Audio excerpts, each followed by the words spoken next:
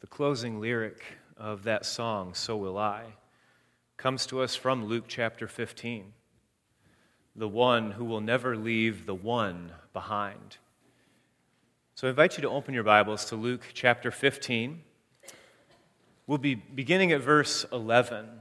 But one thing to note is that this story, a familiar one, is in a series of 3 stories that Jesus gives. And where it starts in Luke chapter 15 at verse 1 is that there were tax collectors and sinners, reputationally bad people, who were all gathering around to hear Jesus. Because there is something about Jesus that people were drawn to him. People that would not be welcome in public places of worship felt drawn to Jesus. And when that happens, when Jesus draws that crowd, the Pharisees and the teachers of the law, in verse 2, it says they muttered, "This man welcomes sinners and eats with them." And then Jesus tells a series of 3 parables about the one who was lost. Just the one against 10, against 100, who is worth pursuing and worth saving. And so Jesus tells the story of a lost sheep, of the lost coin. And he also tells the parable of a lost son. And so this is the story in Luke 15, 11 through 32, that many of us know by the title, The Prodigal Son. And if you've been in church a little while or a long while, you are familiar with this story. Because this is a story that is familiar even beyond church. People refer to the prodigal son as a cultural idiom, even without knowing that it came from Scripture. It even found its way into Marvel movies. In Iron Man 3, Tony Stark says, "Well, I'll be darned, the prodigal son returns." No reference to being from Luke 15, but we know this as a cultural idiom, the prodigal son. The one who is lost and is found, just as we sang in Amazing Grace. So as you hear this story, I have an operating assumption that some of you in the room have done a Bible study on this text before and have learned valuable things about it. I have an assumption that there's some familiarity with the narrative arc of this story, and that there's some things that you've learned about this text that aren't going to be shared today, because there is so much written about this story in Luke 15, this parable, that we just can't cover it all today. So today might be one of the least interesting sermons you've ever heard. But it also, at the same time, might be one of the most important Bible readings that we do. It might be one of the least interesting sermons, but it might be one of the most important Bible texts to read prayerfully and slowly. Because the story of the lost son, or I would really say the lost sons, for they are both lost in different ways, is referred to as the gospel within the gospel, as the way in which Jesus is describing God's love for the world. Jesus is articulating God's desire for our redemption in this parable, and is calling us the 2 different types of lostness that we might experience, that this parable is for both kinds of lostness. So today, listen for the word of the Lord, and pay attention to who's lost, and maybe pay attention to who's prodigal. Because in most Bibles, it's not referred to as the prodigal son in the subheading. It's the parable of the lost son or sons. Because prodigal, although we associate it with this parable, prodigal does not mean wayward or returning, even though that's how we use it culturally. Prodigal, by a Webster dictionary definition, is recklessly extravagant, one who just pays money out, or having spent everything. Pay attention for the recklessly extravagant grace of the Father in the story to connect to Jesus' heart in telling this story to the Pharisees and the teachers of the law. So as we come to this familiar text. Let's read it with fresh eyes, not from our own brilliance or intellect, but because we ask God's Holy Spirit to dwell with us in the reading of the Word. Let's pray together. God, speak fresh to us. Whether these words are familiar, that we need you to whisper in our ears to bring them to life, or whether they strike us as new and profound today, and you need to touch our hearts, that the impact of your gospel story is not lost upon our life and practice of faith. Whatever the case may be, speak to us, O Lord. Send your Holy Spirit that the words on the page or the pixels on the screen are living and active because you, O Christ, the living Word, are active in the written Word. Send your Holy Spirit upon us, we pray. Amen.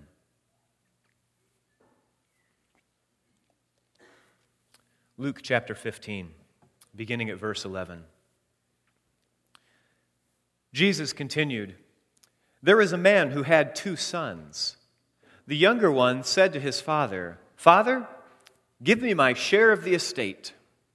So he divided his property between them. Not long after that, the younger son got together all that he had, set off for a distant country, and there squandered his wealth in wild living. After he had spent everything there was a severe famine in the whole country, and he began to be in need. So he went and hired himself out to a citizen of that country, who sent him to his fields to feed pigs. He longed to fill his stomach with the pods that the pigs were eating, but no one gave him anything. When he came to his senses, he said, 'How many of my father's hired servants have food to spare? And here I am starving to death. I will set out and go back to my father and say to him, Father, I have sinned against heaven and against you. I am no longer worthy to be called your son.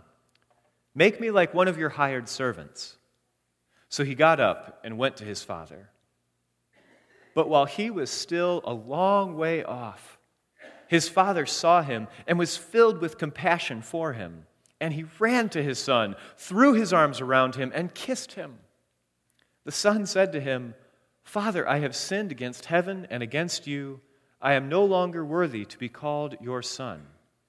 But the father said to his servants, 'Quick, bring the best robe and put it on him. Put a ring on his finger and sandals on his feet. Bring the fattened calf and kill it. Let's have a feast and celebrate. For this son of mine was dead and is alive again. He was lost and is found.' So they began to celebrate. Meanwhile, the older son was in the field. When he came near the house, he heard music and dancing. So he called one of the servants and asked him what was going on. 'Your brother has come,' he replied, 'and your father has killed the fattened calf because he has him back safe and sound.' The older brother became angry and refused to go in. So his father went out and pleaded with him. But he answered his father, 'Look, all these years I've been slaving for you and never disobeyed your orders. Yet you never gave me even a young goat so I could celebrate with my friends. But when this son of yours, who has squandered your property with prostitutes, comes home, you kill the fattened calf for him.' 'My son,' the father said, 'you are always with me, and everything I have is yours.' 'Everything I have is yours. But we had to celebrate and be glad because this brother of yours was dead and is alive again. He was lost and is found.' This is the word of the Lord. Thanks be to God."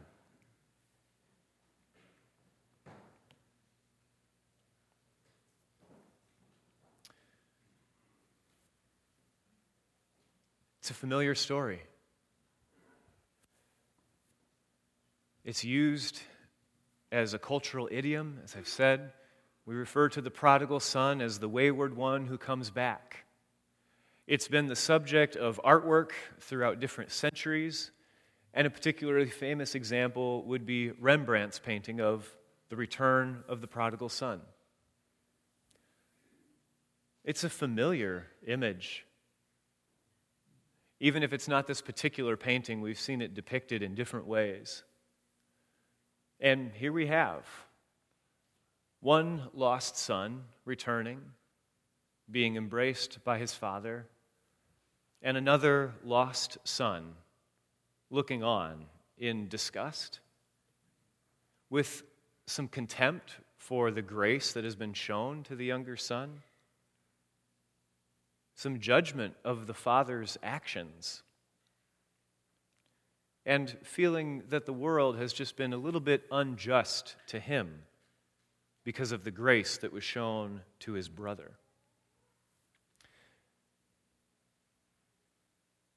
Where do you find yourself in the painting, in the parable? Who do you identify with most? These are questions that almost any Bible study of this story will lead us into.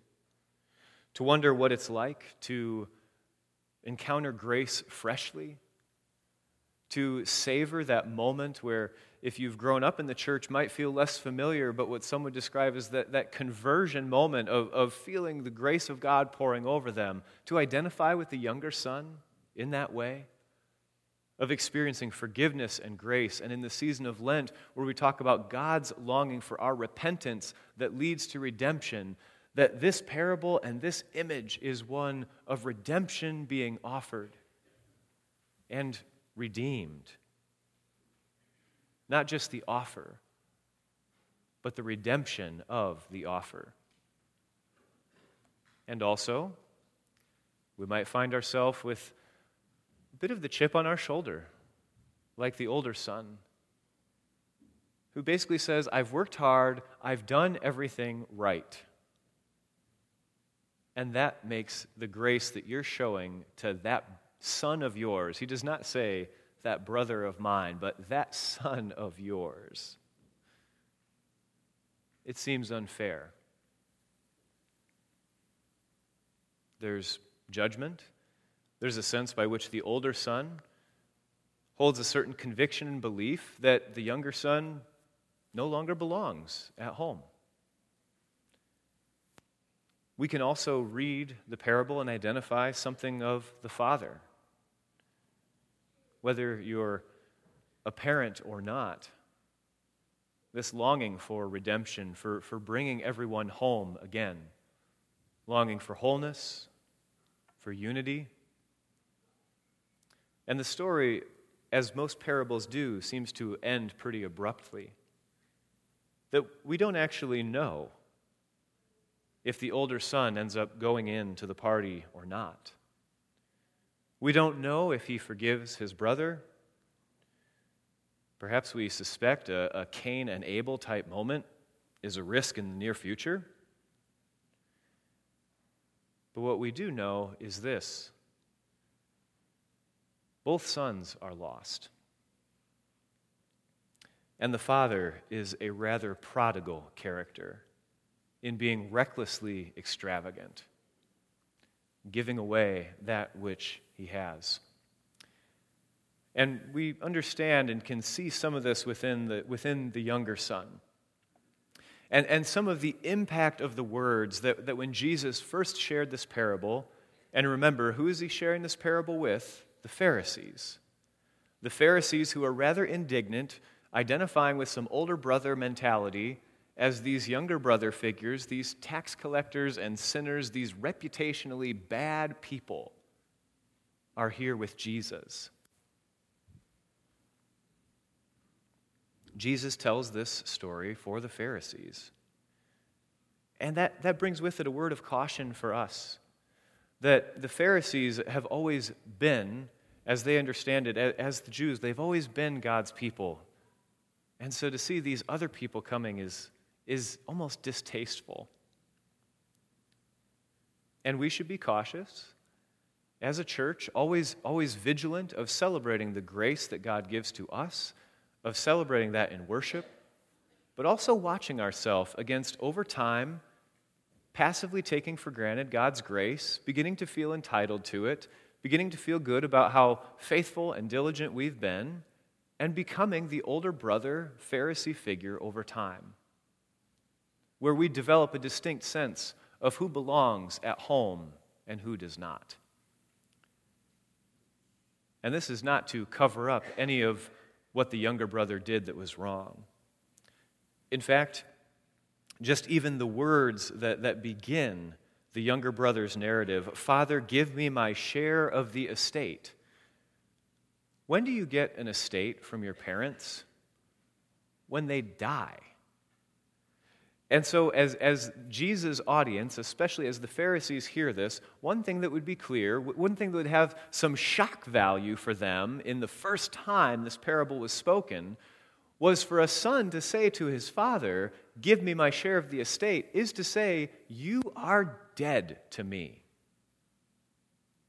You are dead to me. And I don't really care about you or my relationship with you. What I really care about is your stuff. And I want to go and find myself in a spirit of self-discovery." This would be shocking words for the son to say. This would be shameful. And to note that the father is actually under no obligation to grant this son's request.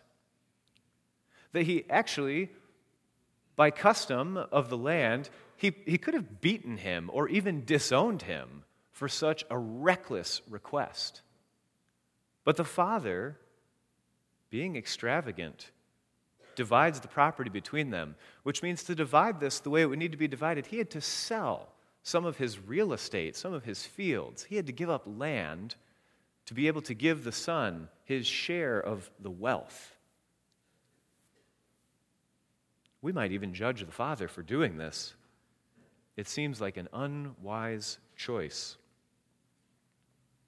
And this is part of Jesus' point. That God does give gifts to everyone, even those who we may seem to think are squandering them. And it doesn't turn out well for the younger son as he goes off and pursues self-discovery as a way to find happiness, as he abandons his family, as he actually leaves shame on his father by abandoning him, that this would change the way people in the community would judge that father because he lost one of his sons. And yet he goes. But when he returns, we shouldn't lose sight of the ways in which the older brother is also lost. And in fact, the ways in which the older brother also brings shame upon his father, even though it might be a little bit more subtle to our ears. After the younger son comes back, after the feast has been had, and we'll come back to that, the older son is in the field, being diligent, being faithful to both farm and family. And he does not go in. He becomes angry in verse 28 that he refuses to come in. This also would bring shame on the father, because for the father to host a banquet, his family and the most important people around him, those closest to him, those most esteemed, should be at his side. And the older brother refuses to go in, which also would have some shock value of this would be a shaming act upon his father for the older brother to do. And then the way he answers his father, the look, it's kind of a, "Look here, you." And he tells him his case. He makes a very logical case that all these years I've been slaving for you, I've never disobeyed your orders, yet you've never even given me a young goat so I could celebrate with my friends. But when this son, not my brother, when this son of yours who has squandered your property with prostitutes comes home, you kill the fattened calf for him. You are always with me, and you have everything I have. Just as the father would be embarrassing himself by hiking up his robes to run and go and greet the younger son when he was still far off, you don't run like a little kid hiking up your robes, having your legs showing so you can run and greet someone. The father would embarrass himself by running out to go visit his younger son while he was still far off. In the same way, the father would embarrass himself by leaving his own party, by having to walk out and plead for his older son to come in. In both cases, the younger and the older brother are embarrassing their father. And the party that's being thrown here is one of rejoicing and has one other cultural element to it. This is a public reinstatement of the younger son as a member of the family. So it is, as we would read it plainly, it is a party, it is a celebration that the wayward child has come home and that there is signs of redemption and that he was lost. He could have been dead for all we know, but he's here now and he's with us. It is that. And it is also a public reinstatement. It is a community celebration that he's here. Which, if you have siblings and you're doing some of the math here, you may begin to wonder, does this mean that the property is going to be divided again? That the younger son took a bunch of the wealth already, and now that he's back and is being publicly reinstated and celebrated as a son of this father, the older brother just might be wondering, am I going to lose even more on this? We already had to sell fields for him to go squander his wealth. How much more is this younger brother of mine going to take? How much more grace is that brother going to be shown? And it's not about the grace for the older brother. It's about what he's going to lose. It's a cross-armed moment. It's a moment of anger, of stepping foot down, saying, I cannot celebrate this son of yours coming home.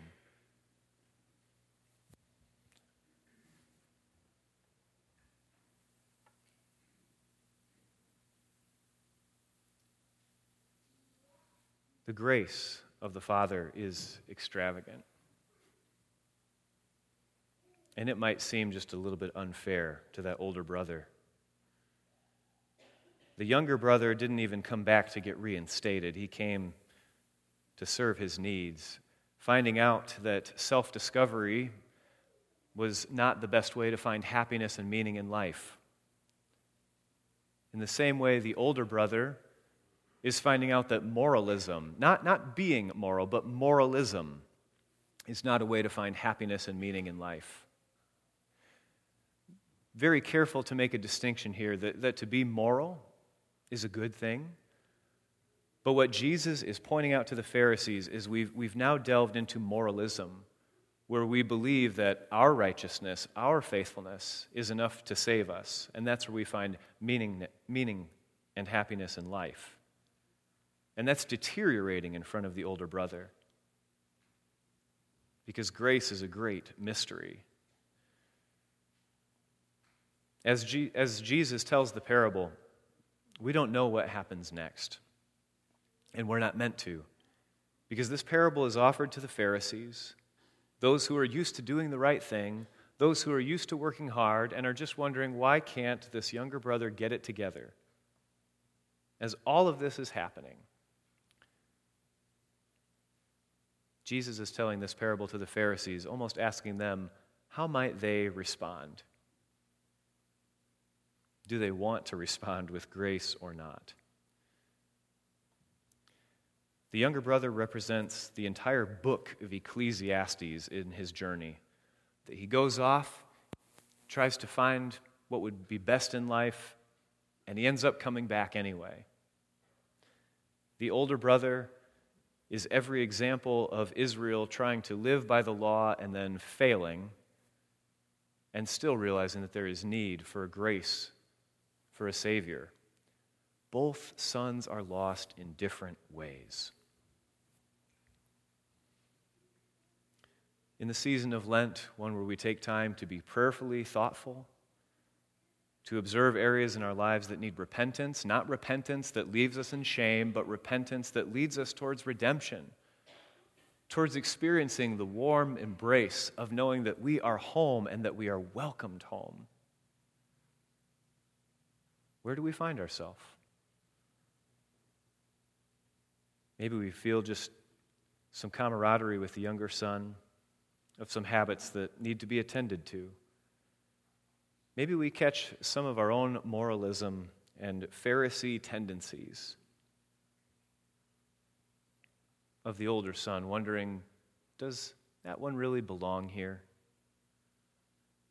I've done better than they have. Maybe even identifying with the Father makes us realize that we might not be so quick to extend grace. And in fact, it would be hard to extend the kind of grace that the Father has. And that is also part of Jesus' point, that God's love shatters our expectations and our confinements of what it should be. Both sons are lost. The Father has to bring shame and embarrassment on himself to bring both of them back, to approach both of them. In the same way, Jesus, as we'll celebrate on Holy Week, will die upon a cross, bringing public shame upon himself for our benefit, whether we're a younger or an older son that's lost. How do we make sure that people can find a way back home? To know that there's sometimes pain when people come back home, that we don't even recognize them. For us in the church, we might sometimes forget to recognize that every human being who walks in these doors was created in the image of God. But we might not recognize them so quickly as such for their value. This past year has been one full of growth and bringing people that we might not recognize so quickly. Certainly through the crossing, and subsequently of crossing kids also being here for Wednesday night, for which we rejoice, and also sometimes brings up within us some older brother type feelings.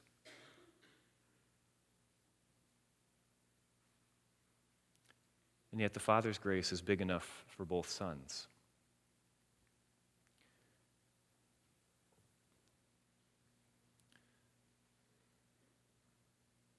Not everyone has a home that they feel welcome in. That's what the younger son experienced when he was feeding pigs, which would be an unclean, not just literally unclean if you've ever worked with pigs, but also ceremonially unclean, which would make the Pharisees turn their noses up a bit. The son realizes that he no longer has a home to be welcome to, so he longs to go back. I wonder what it would be like to not feel welcomed home, or to be like the tax collectors and sinners that were gathering around Jesus, to not feel that they were welcome in worship. I've always grown up experiencing church as a place where I was welcomed to come home to. The first Sunday back after my senior year, after Christmas break, being back at North Holland, what Caitlin and I both said, we experienced being welcomed home. It was like being home to be back at North Holland after break. And that was what led us to send my profile here in the first place. I've always experienced being welcomed home at American Reformed Church in DeMott, Indiana. I wonder what it would be like to not be welcomed home. And how much of our effort and energy in the church should, in fact, be focused on those who do not know what being welcomed home feels like. Where do we draw the line on who we actually wouldn't welcome home as quickly as we think we would? Experiencing love of parents is something we can take for granted, just as the older son takes for granted that everything the father has is his. I know one thing that my parents and their love for my siblings and I always is represented in is they're always making a way for us to come back home, sometimes in extravagant ways. If there's a car that's broken here, it seemed like then my parents decided to drive 2 vehicles up to leave one for me so that I could go back to officiate a funeral. Since right now, Caitlin and Ada and Ben are in Indiana, my parents let me borrow a vehicle to come back here. They happened to lend me their Mustang, which I would say is rather prodigal of them.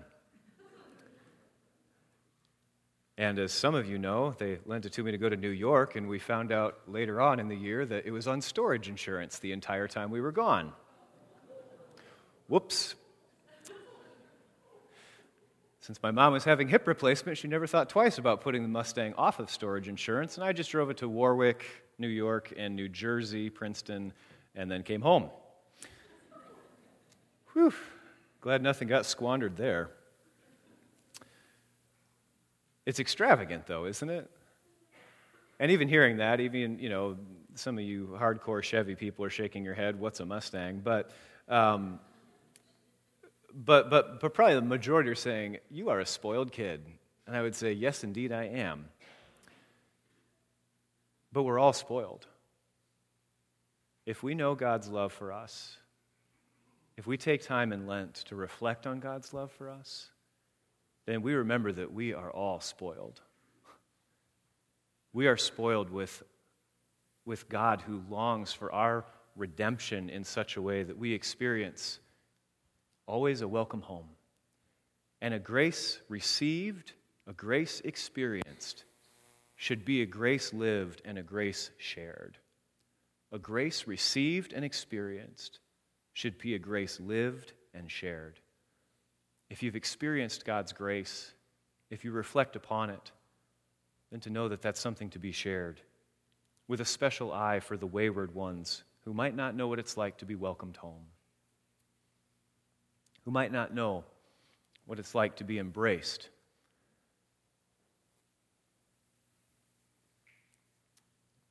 This is our gospel within the gospel story of these two lost sons. Familiar, we could spend time and time again reading it, finding new insights in it, identifying with it freshly through God's Holy Spirit.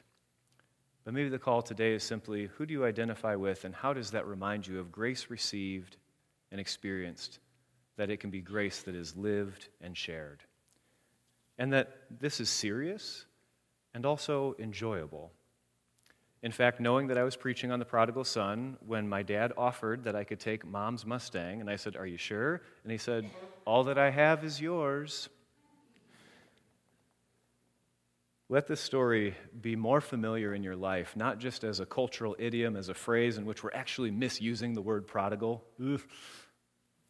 but as a way in which we embrace, and as we check ourselves to make sure we're not adopting some older brother thoughtfulness. This is a popular story, and it's been reworked in different ways. And I'd just like to close with this. It's one of the longest alliterations that I know, and some of you might have heard this before, and so just hear it one more time as a different way to get at this text.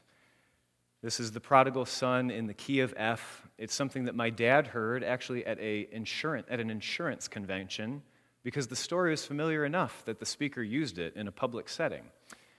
And it was so good that we decided that we both had to print it and tape a copy of it in our tractor cab windows so that we could memorize it in the next season. So, while shredding stalks on the DeYoung North field, about 120 acres of shredding stalks, you got to find something to do. The prodigal son in the key of F. Feeling footloose and fancy-free, a feather-brained fellow forced his fond father to fork over the family finances. Fleeing far to foreign fields, he foolishly frittered family fortune, feasting fabulously with floozies and faithless friends. Finally, facing famine, finding himself fleeced and forsaken by his fellows in folly, he found himself a feed-flinger in a filthy farmyard. He feigned to fill his frame with the foraged food of the fodder fragments. Phooey! Father's flunkies fare far fairer, forlornly found the fugitive, frankly facing facts. So facing famine, fleeced and forsaken by his fellows in folly, he forthwith fled to family. Falling at his father's feet, he floundered forlornly, "Father, I flunked," and forfeited family favor. But the faithful father, forestalling further flinching, frantically flagged the flunkies, "Fetch forth the finest fatling and fix a feast." For the fugitive is found. Unfurl the flags, let fun and frolic freely flow. But the fugitive's fault-finding frater frowned on such fickle forgiveness of the former folderol. But the faithful father figured, filial fidelity is a fine thing, but what forbids festivity? For the lost is found.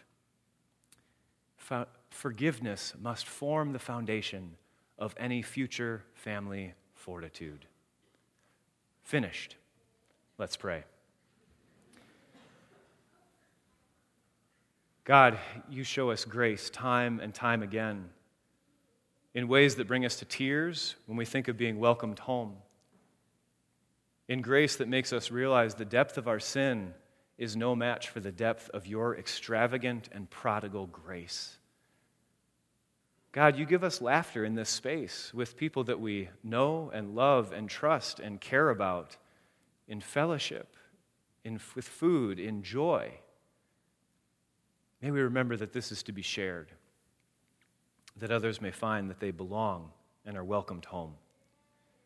And may the grace that we read about, may you connect the dots in our souls, that grace may also be the grace that we know we experience and receive, so that we may also live and share that grace with others. So if wherever you are poking at our hearts today to identify with, whether it be one of the brothers or the father, may it be in such a way of humility and joyful appreciation for your grace,